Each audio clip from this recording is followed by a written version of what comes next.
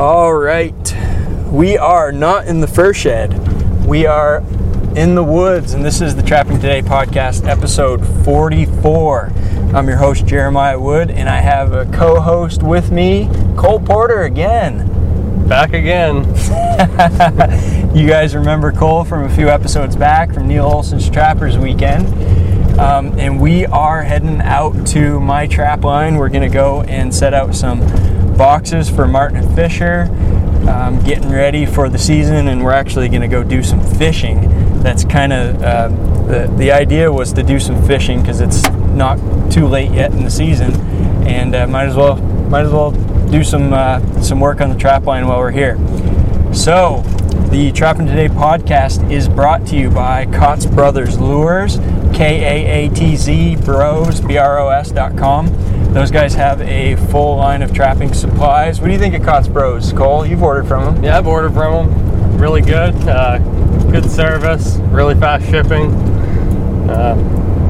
Can't say enough good about them. Awesome. Yeah, we're real excited to have them as a sponsor on the podcast. I've had a couple people order from Kaatz Brothers after hearing about them from the podcast, and the feedback has been very good. So that's great to hear. So anyway, I want to talk a little bit, just maybe have a conversation about Martin and Fisher trapping and go into things a little bit. I've got I've got the bed of the pickup truck loaded up with some boxes here, and we're gonna go and check things out. And these Lynx exclusion devices that were required to put out for Martin and Fisher trapping. So they take up a lot of space. Can't really get them all in at once if you have a big line. So we're setting them out. I have a bunch that I left in the woods from last year. I got to check on some of those and see. But yeah, we're riding around on some dirt roads here. We got about 30 miles of dirt roads before we get to the line, so we thought we'd talk. What's on your mind? Well, I can see fall leaves are changing. It's definitely getting close to trapping season.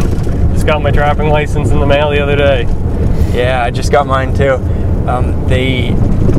I heard from some trappers that weren't too happy that it took forever to get the license. Mine was probably 3-4 weeks before I got it. Rumor is they're holding off because of the bear trapping regulation change. Yep, mine was probably a week and a half or 2 weeks. So took a little bit of time, but I wasn't in a real hurry anyways. I wasn't bear trapping, so. Yeah, it's good to get it taken care of ahead of time, and you don't have to worry about it. So what's your plans for Martin and Fisher trapping? Well, I'll probably put out about 20 to 25 sets for Martin and Fisher. Maybe 30, we'll see. Probably trap maybe 2 different areas, 2 weeks each. I'd just like to catch 1 or 2. That'll be good for me. Yep. I'm in an area that doesn't have as many Martin, more Fisher, so we'll see how it goes. So that's an interesting topic. It's been a topic of conversation recently. I actually was on Trapperman yesterday or the day before. Somebody, a local guy that I know is a really good trapper in this area. He put up a post about where have all the Martin gone, and he is seeing a pattern that I've seen. We've all kind of seen recently the last few years is more and more Fisher on our trap lines and fewer Martin. So not sure whether it's kind of a long-term trend, if it has to do with habitat, has to do with the type of winters we're having.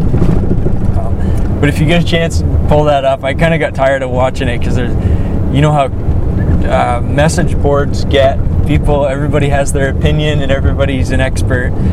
And some have good information and some not so good. So arguing back and forth over whether Fisher kill Martin, whether Fisher kill lynx, and on and on. And so who knows what the real answer is. What we see though is years where we have more Fisher, we have fewer Martin, and vice versa. However, we know there's been a lot of research that shows that Fisher will kill marten. Are you familiar with any of that stuff? Yeah, basically, from what I've heard and read, the Fisher sees a marten, he's going to try to kill it.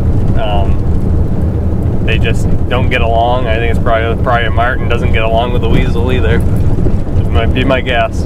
Yeah. But I think for marten habitat, they really need to have an area where they're able to get away from the Fisher. And if they're not able to, for instance, if the woods has been cut over hard and they're in there hunting and they can't jump from tree to tree, Fisher's probably going to catch up with them on the ground. So I think so. And a lot of guys have a hard time coming to grips with the fact that a Fisher would try to kill a marten because, it's not like your typical predation where a Fisher is chasing down a rabbit or killing a porcupine. Fisher is not killing a marten in order to eat him. A Fisher is there's a concept in ecology that is referred to as intra-guild predation. And a guild is like a group of animals that occupy the same type of habitat space. They feed on the same type of food items. Basically, there's enough overlap, there's a chance for them to compete for food resources. And within that guild, there's a few different species. You could say Fisher, marten, and weasel are pretty similar in a guild of those mustelid predators in this area. Intra-guild predation is where one animal in the guild will kill another because he represents a competitor. So what that means is the Fisher is much bigger than a marten. If a Fisher can catch a marten within its territory, it's motivated to kill that marten in order to reduce the other number of competitors for the food resource. So it's kind of an ingrained, instinctual action that Fishers take to kill marten that are in their area. Now, you brought up a really good point.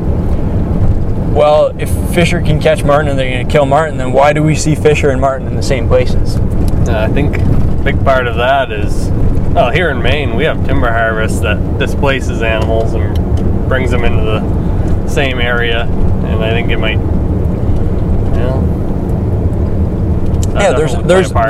there's going to be overlap. Yeah, because both species and they use the same type of area too. So, but I think the important thing, like what you said about having areas to escape from Fisher, seems to be the way marten can get by, in spite of that inter-guild predation. Yeah. And it's, what do you think of when you think of like marten? Like we always think of it as predators from above, like hawks, that are killing marten, and they do a very significant amount of that. But there was a study in Wisconsin or Minnesota, I was reading it yesterday, where of just as many marten were killed by Fishers as were killed by hawks. So we know that they look like they need canopy cover. They need cover from above to protect them from those aerial predators. But what do they need? I've been thinking about this, and I don't know exactly what it is, but they need something on the ground and in the forest to protect them from Fishers, to be able to get away. Holes in the ground? It could be. I mean, I like what you said about being able, maybe having closely spaced trees where they can get up in the treetops and run and jump. But certain holes around logs too, if they have that stuff, just like their den sites. But if they can go inside those spots and a Fisher can't fit, then exactly, it's significantly different in size. It's interesting. In Canada, there's some groups of trappers that actually make nesting boxes for marten, for female marten to go in and nest in. And they do this in places where it appears that the nesting habitat has been reduced by timber harvest. So they'll go and like make these boxes and put them up in the tree, and they have a certain size hole. The diameter of the hole is sized just right so a female martin can get in there, but a male can't. And there's a reason for that. Yeah. Because not only do Fisher kill martin, male martin will kill females and the young at certain times of the year. So they need those certain different types of places to get in where something bigger can't get to them. One of the studies in Maine showed the importance of vertical and horizontal structure in the forest. Okay. So that's something that I want to start looking at even more. Is I don't always look at that. We'll talk maybe a little bit about what we look for to place our martin sets, but I'm guilty of always looking for cover and thick overhead cover with, pretty clean understory of forest. Yeah. And maybe we ought to be looking at more of a combination of overhead cover, but also a lot of horizontal structure, meaning like trees that have come down, a bunch of down dead trees that give that animal a chance to move around and get away from predators. Yeah, I think the martin like to use those down trees just to run around while they're hunting anyways. I was telling Jeremiah earlier, I videoed a martin while I was bear hunting a couple of weeks back, and the martin just kept going and using down trees to travel through the woods. We just drove by a guy, bear baiter, truck full of a bunch of barrels. Yeah, so tell us about that. Tell us about that video. You sent me that video, and it was a little bit low resolution, so I didn't get all the details, but it looked pretty awesome. Yeah. So one of the first nights I sat on the bear bait, I saw a martin come in. It was right at dark, so I couldn't really see it that well. It basically just ran through, and it was gone. I was hoping I'd see it again, so I made sure I had my camera ready to take video. And a couple nights later, it came back, and there was plenty of daylight to video it.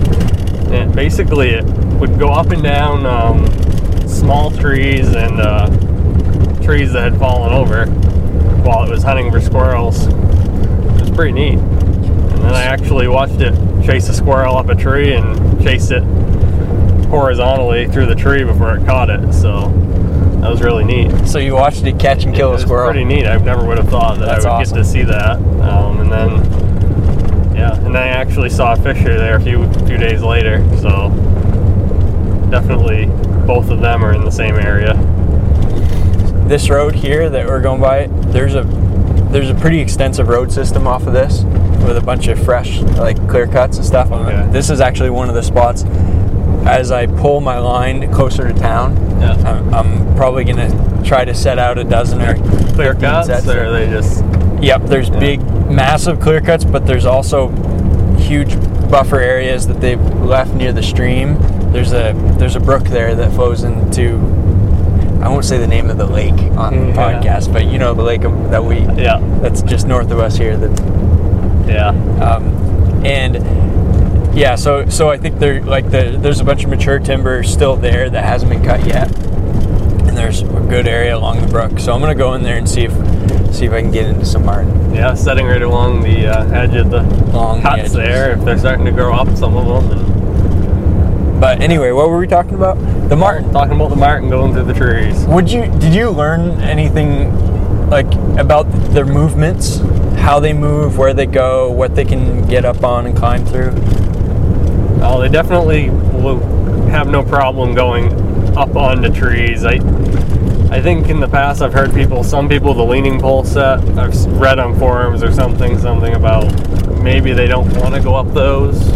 This martin in particular would go up anything. It didn't. If it was,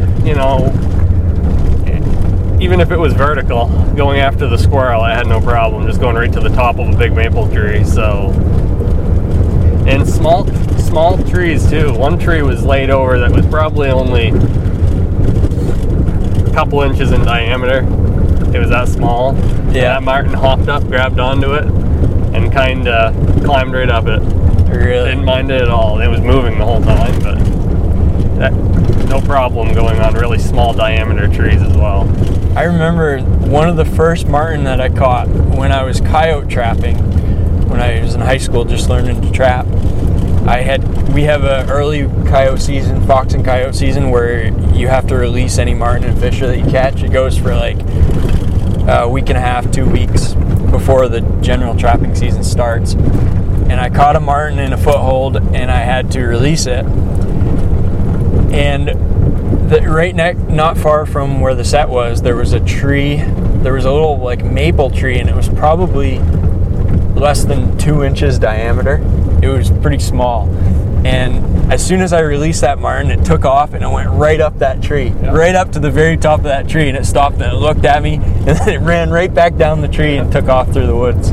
So they can climb on small stuff. The fisher are the same way though. I got a trail camera picture one time of a fisher. I had stuck an apple maybe 6 feet up the tree, and it was a very small sapling, and the fisher actually climbed up that little sapling to check out the apple. So I think as long as it can support their weight, they're going to climb it. One of the things that I thought about was having, so what a marten might do, if you have a fisher that's, say, 8 to 12 pounds, generally, right? And marten that's 3 to 4 pounds, maybe? The fisher is a lot heavier than the marten. So, having not seen a fisher chase a marten up a tree, I'm just kind of visualizing this. But if the marten's able to go further out on those limbs, because you saw him going out to the end of one tree and then onto another tree, right? Yeah, I saw. Well, the first night that it came into the site, like I said, it was really dark, and it jumps probably, I'm gonna say 5 feet to grab onto another limb. Yeah, no problem. So if being chased by a fisher, a marten may be able to take advantage of having those trees available to run out on the end of, and the fisher's a little too heavy to be able to make that jump to the next tree. Yeah, because he's kind of pushing that limb down. So there's something there with the number and type of trees that are there that allow marten to escape from being preyed upon by fisher. And then you have the complexity on the forest floor for and like little root systems underneath the base of these big trees where they can duck into, or a hollow log that's just the right opening. And I think the more of those that are available in a particular area, the more likely you're going to have marten there.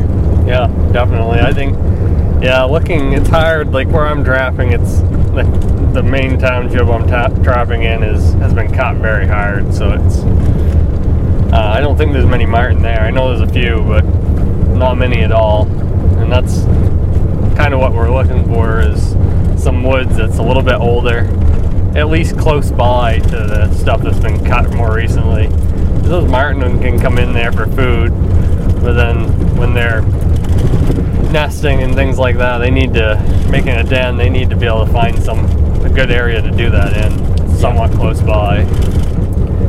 Yeah, and I think that's kind of why I look for edges. I don't know if that's the best strategy or not, but I think that open area that has been not necessarily like a clear cut, but areas that have been harvested and are growing back, they tend to hold a lot of small mammals like mice and voles.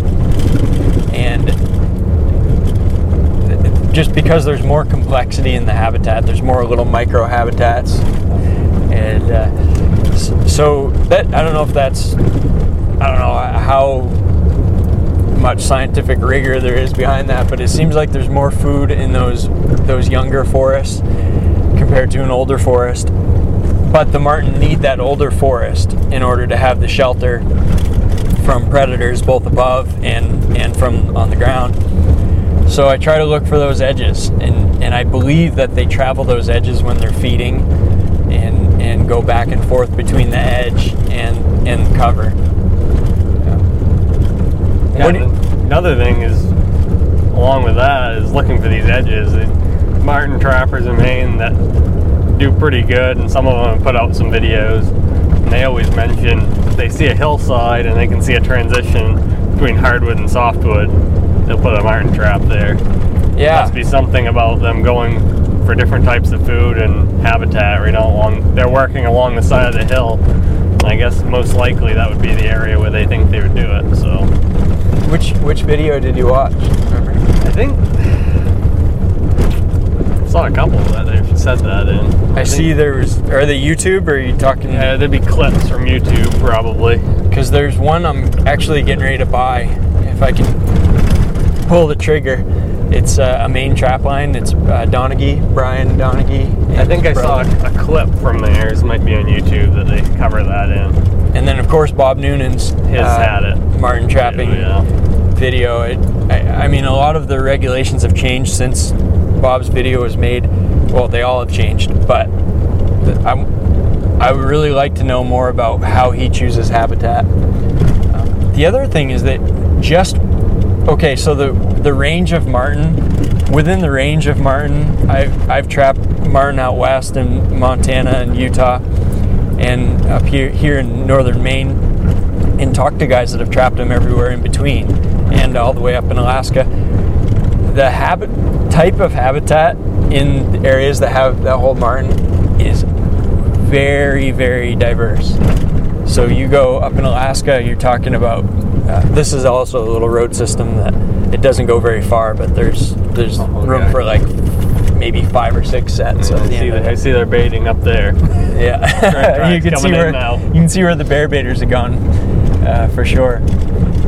So they're like spruce tundra area where there's just like barely enough cover overhead, and then you've seen that alpine type of habitat where they're out in the open. They're putting a leaning pole up on an area where you can see hundreds of yards, even maybe, and on the edge. Right, and like you've seen Andrew Stanley's videos where he's trapping for martin. There's just like it's open country, and then there's a few tufts of small trees, like they're probably black spruce, and there's just enough to have a little bit of cover, and you catch martin in it.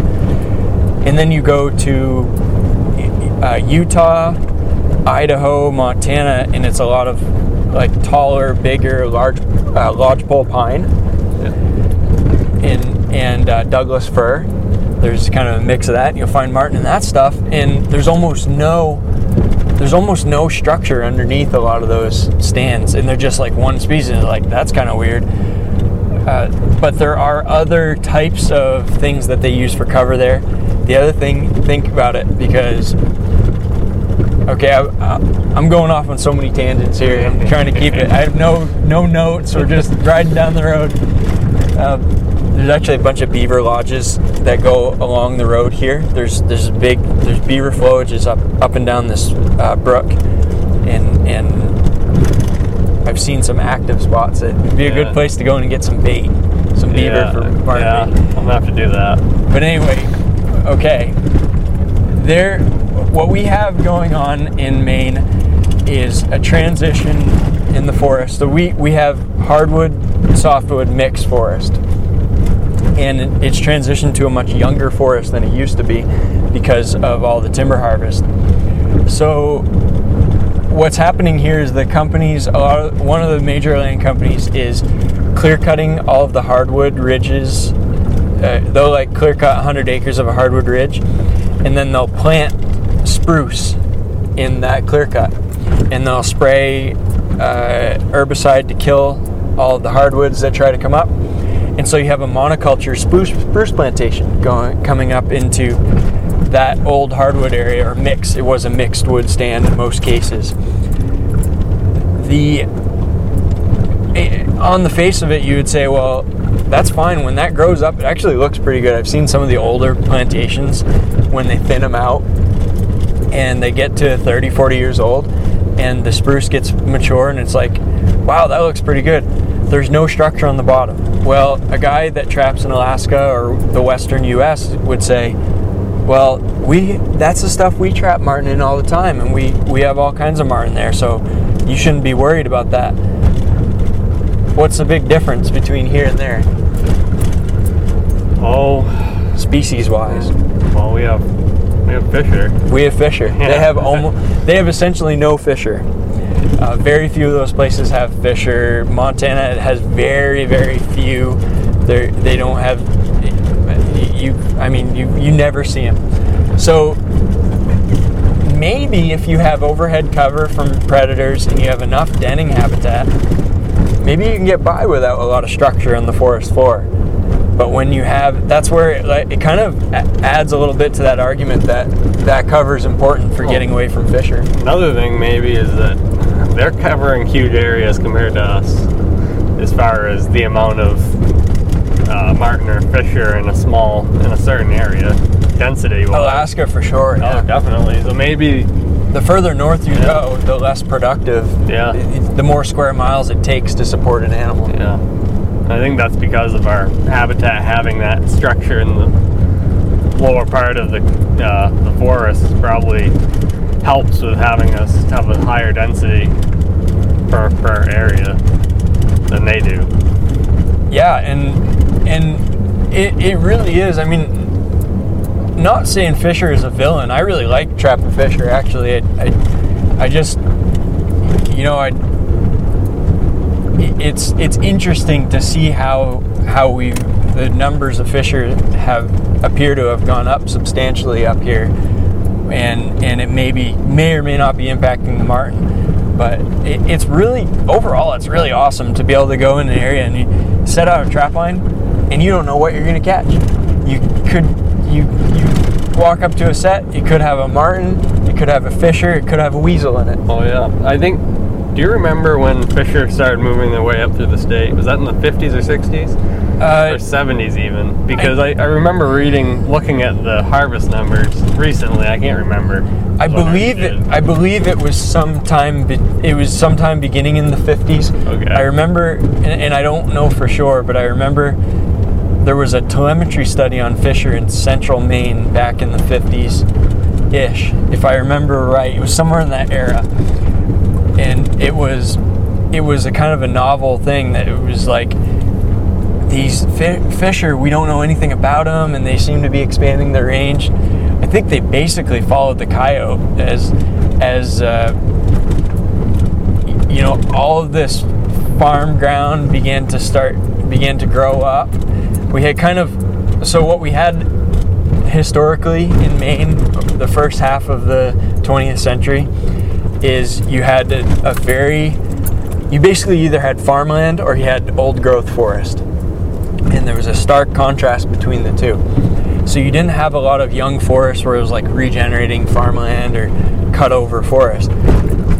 What's happened over the last 50, 70 years is the farmland has been abandoned and grown up because the farming has declined substantially up here.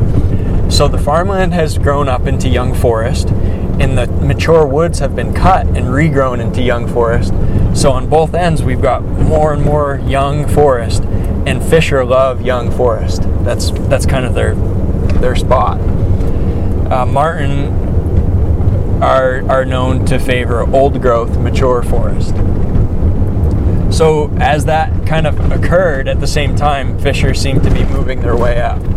And the theory has always been that snow depth has limited the ability of fishers to continue to move their range further north.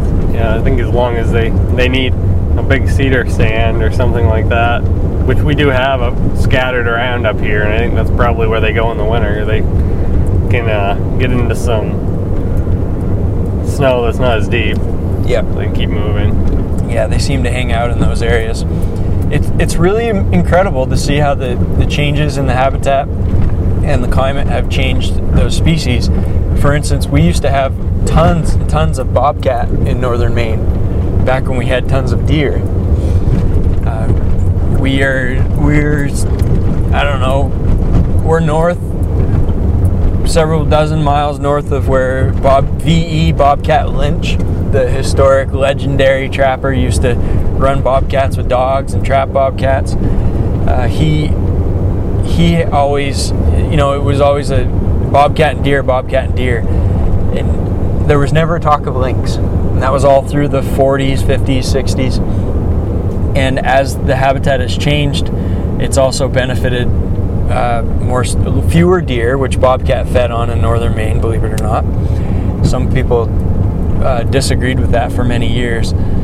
And more snowshoe hare, which lynx feed on.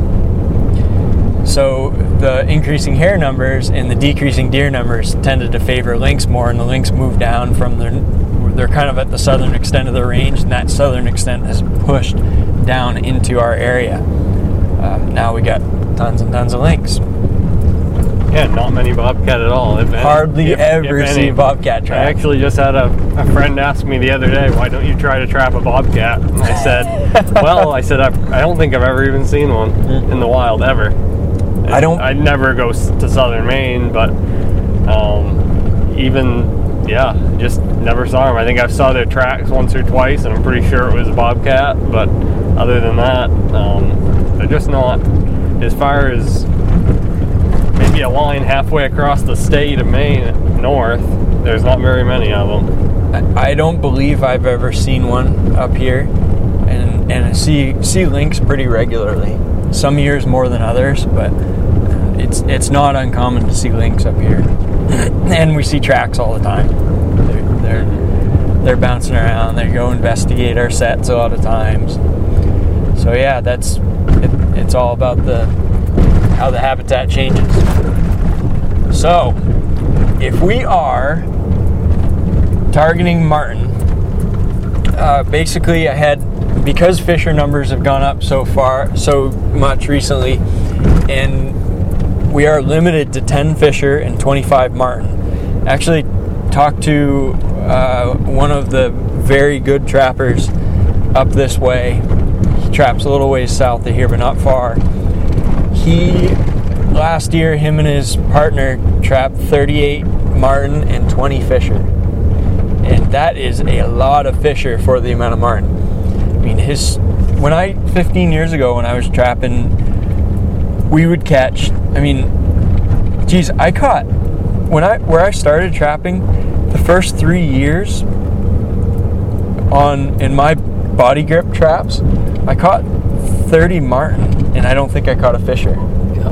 And my buddy was trapping a little ways north of me, and he was in a little more farm ground area, but he caught one or two fisher, and he caught, a dozen marten. So in general though, that was, I remember my trapping mentor, he was trapping coyotes, and he was catching a bunch of marten and fisher in his coyote sets, but it was still I remember one year he limited out on marten, and I don't know if he caught more than 3 or 4 fisher. So now we're getting to the point where I just got an email from a guy this morning who said in 2016 he caught 23 marten or 22 marten and 10 fisher. So he had to stop. He had to pull his traps because he had got his fisher limit, and he couldn't get his 25 marten. So we're seeing more and more of that. So what my goal is, my thoughts are, and I caught last year, I think I caught, it was 2-to-1 marten to fisher instead of 10-to-1 or whatever. Yeah. So what I'm thinking is, on this line, on trapping in general up here, I want to target marten, and I'm happy with any fish. I'm thrilled with any fisher I catch. Yeah. But I want to go for marten. So what do you think? We're going to go. I'm actually showing Cole's the only person that's ever seen this trap line other than me. Yeah. I've been out here a few times, but I haven't saw where the traps are. I'm just in a bay, at least. I don't know. I'm just kind of a hermit when I go in the woods. I fish by myself. This is the first time taking somebody fishing up here. I trap by myself, hunt by myself, and I don't know. I just like it that way. One thing you should always do when you set a trap line out by yourself, what should you do?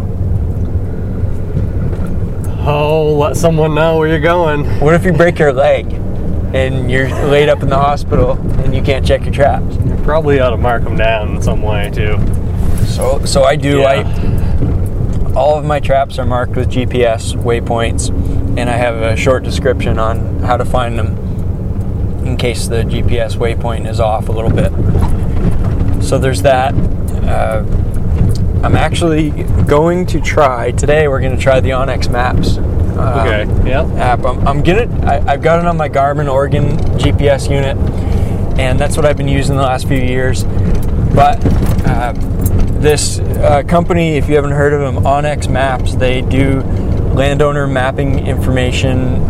They basically, in the western U.S., they provide all of the landowner data for hunters. So you can have a chip or on your GPS or an app on your phone. It tells you who owns the land that you're on. Really, really great resource. It's growing like crazy. So a little background: my wife's brother is a part owner in the company, and he was college buddies with the guy that started the company. He actually has a PhD in chemistry, and he left his chemist job to go and work with onX Maps and be part of the company. So he's kind of encouraged me to try out the app for the phone on the trap line and see how it works for trapping. See if it's a good resource to recommend to other trappers. So we're going to try that out. I'm going to try to get a bunch of these marked on having both on the GPS and the phone. So to see how that works, and I've got the aerial images downloaded on the phone and everything. That's actually, I saw a bunch of Fisher tracks as a road. I was looking at that area when we were going by that. So we're driving through probably 100-acre clear cut. I would say it's pretty substantial plantation in it.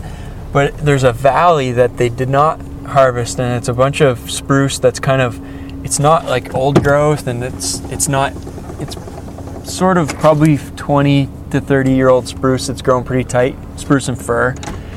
And then there's a hardwood ridge that comes up out of that valley, and there's a pretty distinct line between the hardwood and softwood where they come together. Well, what you don't see is right along that line there's a road that goes off to the back there probably half a mile. There's a road that peels off, and it goes kind of a third of the way up that ridge. I can see where they cut up at one point. Yep, up there, right? And that may be where the road goes. I don't remember. Further to the left, if you look way back to that hill that slopes down. Oh, up there, okay. You can see where they had some trails going off that road way back. So I drove that last fall when we had like an inch or two of snow on the ground, and I saw there was 2 sets of Fisher tracks on that road. So that's another spot. There's so many places you can set. Initially, I came out here to get away from everybody because I knew where most people trapped, and I just wanted to find a spot where I would be on my own. I don't want to compete with other trappers. I just, so I came all this way out, and it turned out there's other people trapping here too. Of course. but there aren't as many, so it's a pretty good area. But I mean, we've driven by enough room for 5-6 guys to trap on these different road systems, and I picked this area, but I'm probably gonna transition.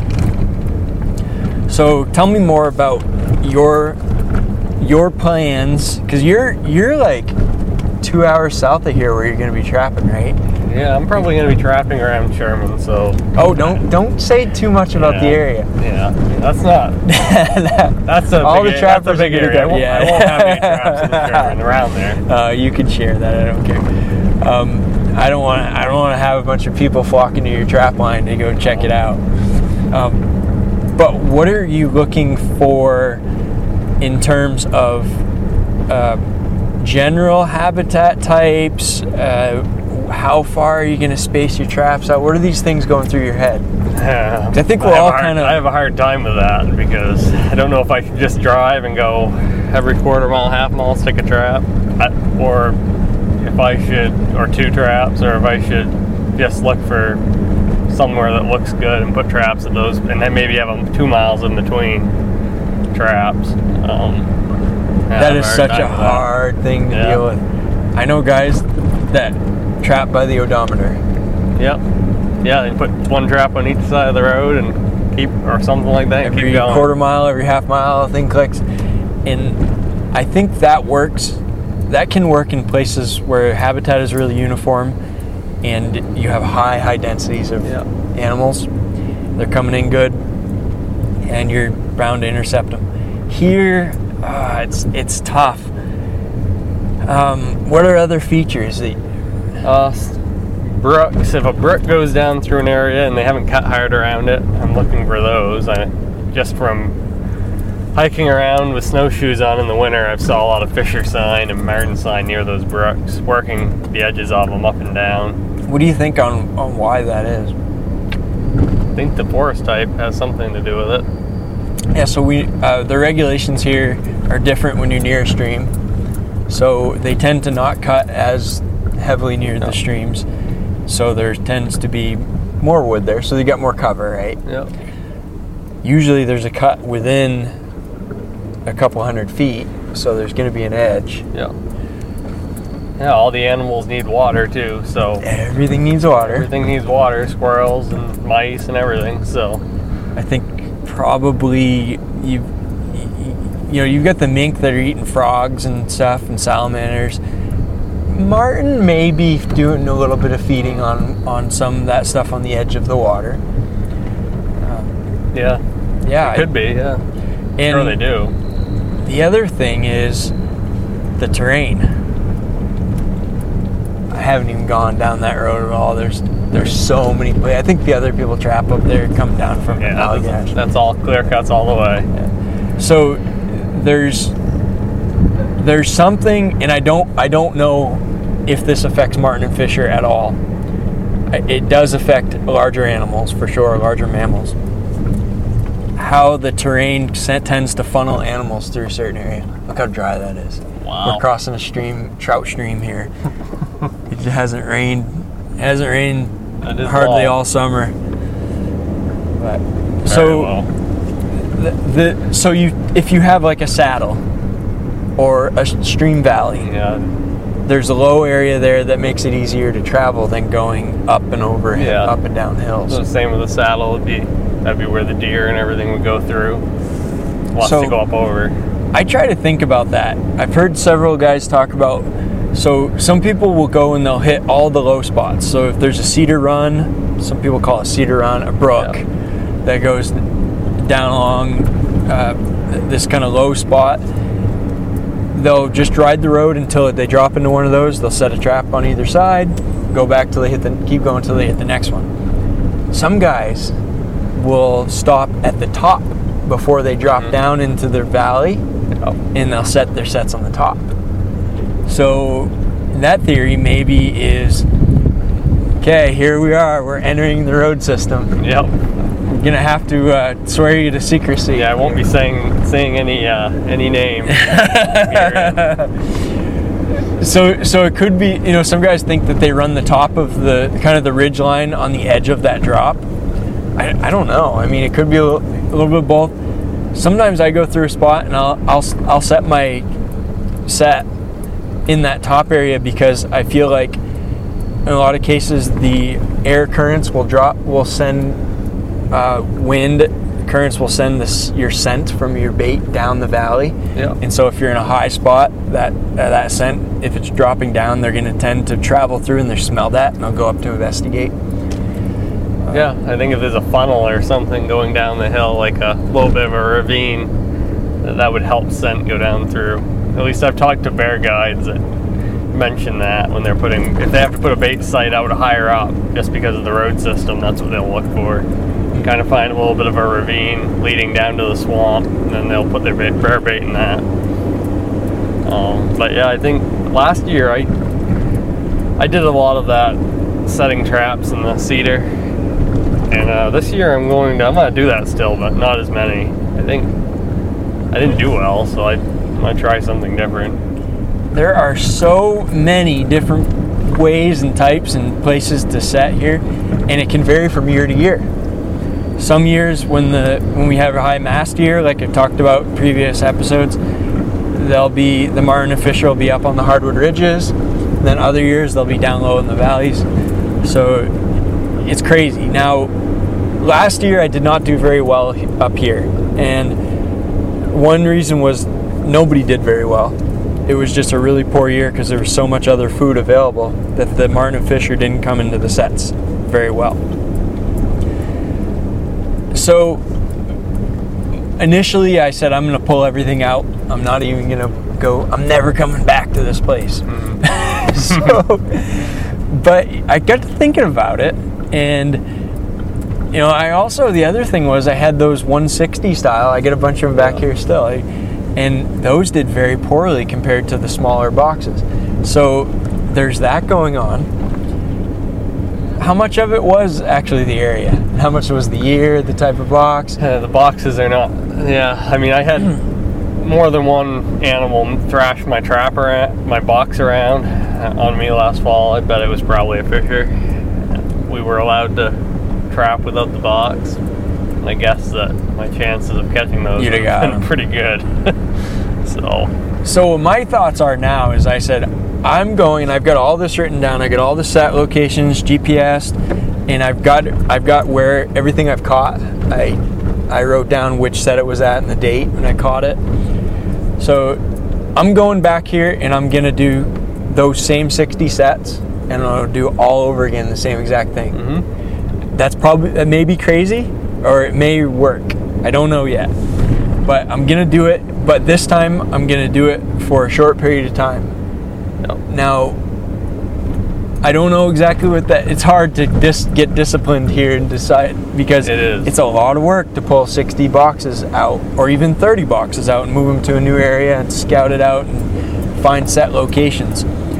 So I'm kind of trying to set a rule, and you mentioned a rule that. What's your rule that you're going to try to go by? Oh, which one was that? How long are you going to wait before you pull? Oh, 2 weeks. 2 weeks. Yeah. I'm gonna try to do 2 weeks. I could end what if you're catching a bunch of? I could end up leaving them there for a month. That's what I said last year. I left them for a month. The snow came. I pulled everything. I was done. So it's easy to get sucked into that. I mean, I'm trying to. It depends on where I'm living too. I don't know right now. If I move before then things will change. But distance to drive in between makes a big difference for me too. I'm trying to not burn too much gas. Yeah, it's hard because we're trying to trap in unorganized townships. You don't have a lot of those where you live. They're spaced out. There might be a few, and then you might have to drive a ways to get to a few more. So up here, everything is where we are right now, but that extends our check time. That helps a lot. 5-day check versus the 3-day check. That can make a big difference if you work, like we both work full-time jobs. So we either got to we do it on the weekend, but then you got to do something during the week, and it's either take some time off from work, or you're running traps till 2 in the morning. Yeah, and with me, we're busy right through the fall. Really busy in November, so it's basically I'd have to leave work at around 3:30, drive an hour plus to get to the traps, and then probably check into the dark. So that makes it complicated if I start setting further from the road too. Yeah, because I had put a few traps last year. Oh, that's a whole other podcast episode. 100 yards plus in. It's hard in the dark to find them.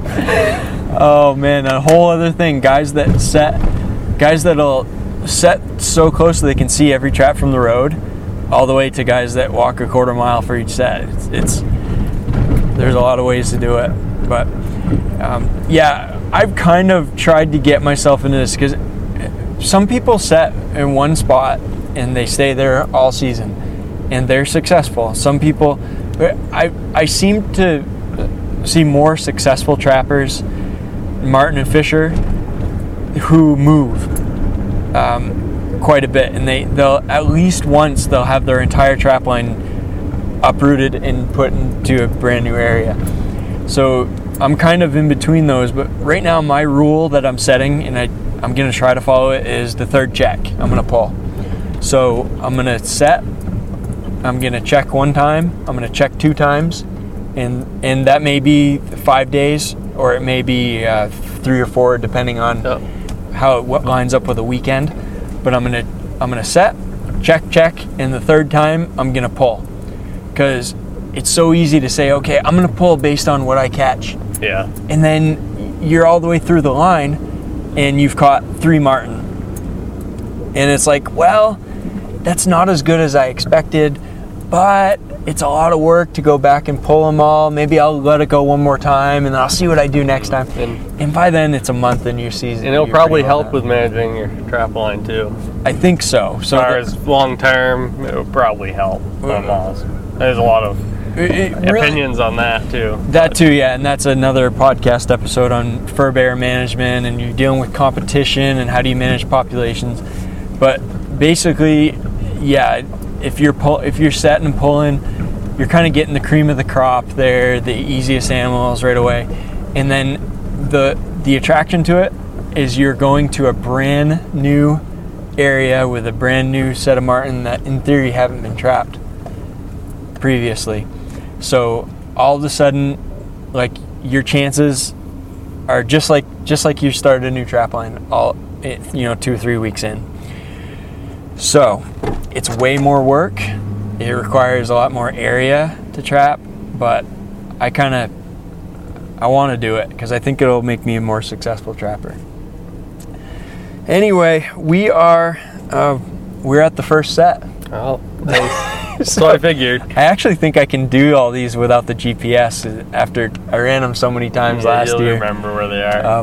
But man, I'm having fun with this conversation. I hate to end it, but we're close to an hour in, and we got a lot of work to do. Yeah. We got to run a bunch of sets, and then we're gonna go fishing until dark. Yeah, I'm ready to get doing some walking in the woods. Awesome. All right, man. Well, thanks for joining me, and thank you guys for joining us here at the Trapping Today podcast. We will catch you next time. Support Trapping Today by supporting Kotz Brothers Lures.